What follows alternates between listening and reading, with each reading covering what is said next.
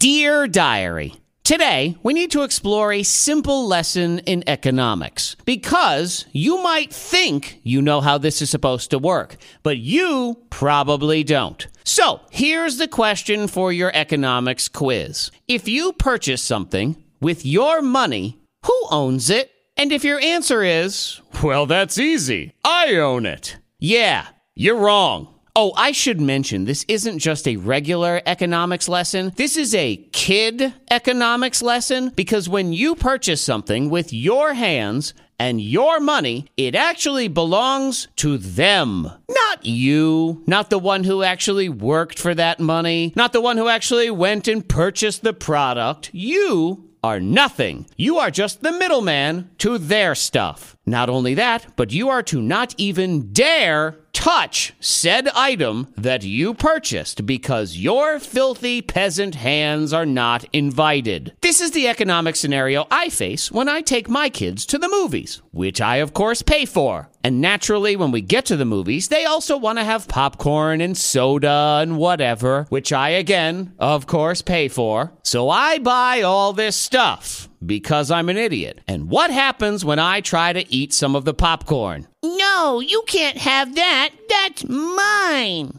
Yep, I bring them there. I buy the tickets. And I buy the popcorn, but I'm not allowed to have any of it. And welcome to your lesson in kid economics. I mean, what a bunch of little tyrants. And my son, he's the worst. Because, to be clear, I don't listen. I paid for this popcorn, and I'm going to eat some of it too. But he throws out these lies like, Okay, stop.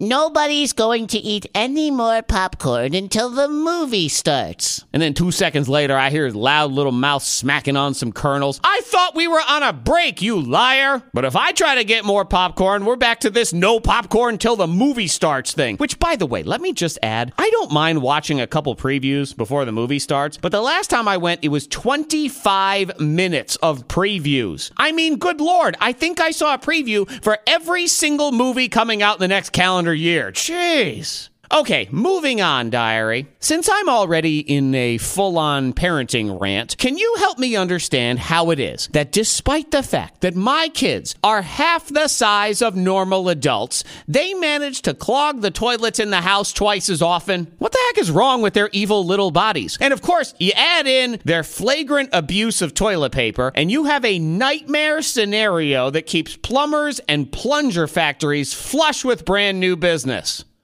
Ah, flush. I didn't even mean to do that. Ugh. Till next time, Diary, I say goodbye.